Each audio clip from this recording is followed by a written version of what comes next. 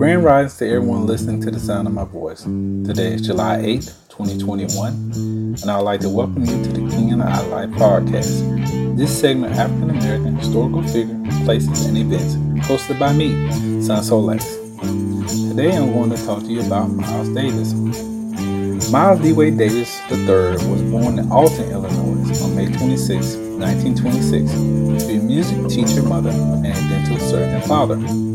Miles' mother wanted him to play violin and study classical music, but Miles was fascinated with the trumpet and jazz music. He received his first trumpet at the age of 10. At the age of 13, he was already playing professionally around St. Louis, and after graduation from high school, attended the Juilliard Music School in New York. Miles Davis was one of the most talented and innovative jazz musicians of the 20th century.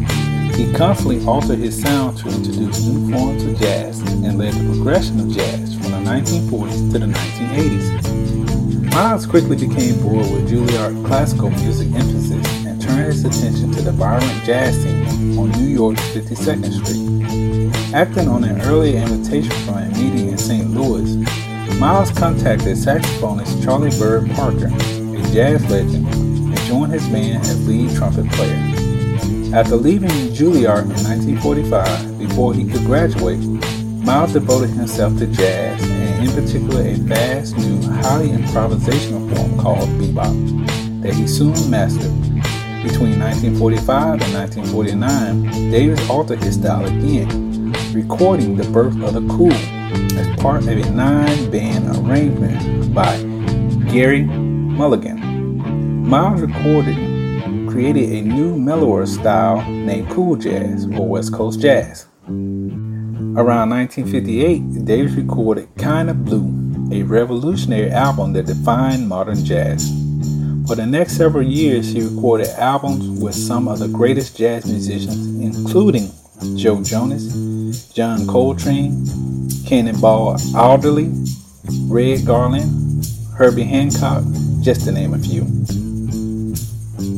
By the late 1960s, Davis' experimentation with electric guitar and keyboard in his sound gave birth to fusion jazz, so-called because of fusion of rock, jazz, and funk elements. His 1970 album, Bitches Brew, earned him a Grammy Award and a gold record and placed him at the height of his international fame. Davis, however, due to personal reasons, retired in 1975. Davis periodically returned to performing in the 1980s. However, he refused to play his earlier hits.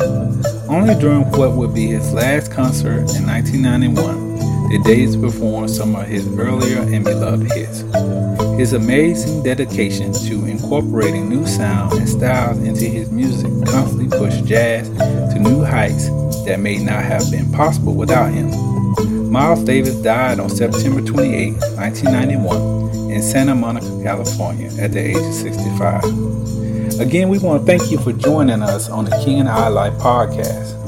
We hope you had a great 4th of July, and we look forward to speaking with you in the future.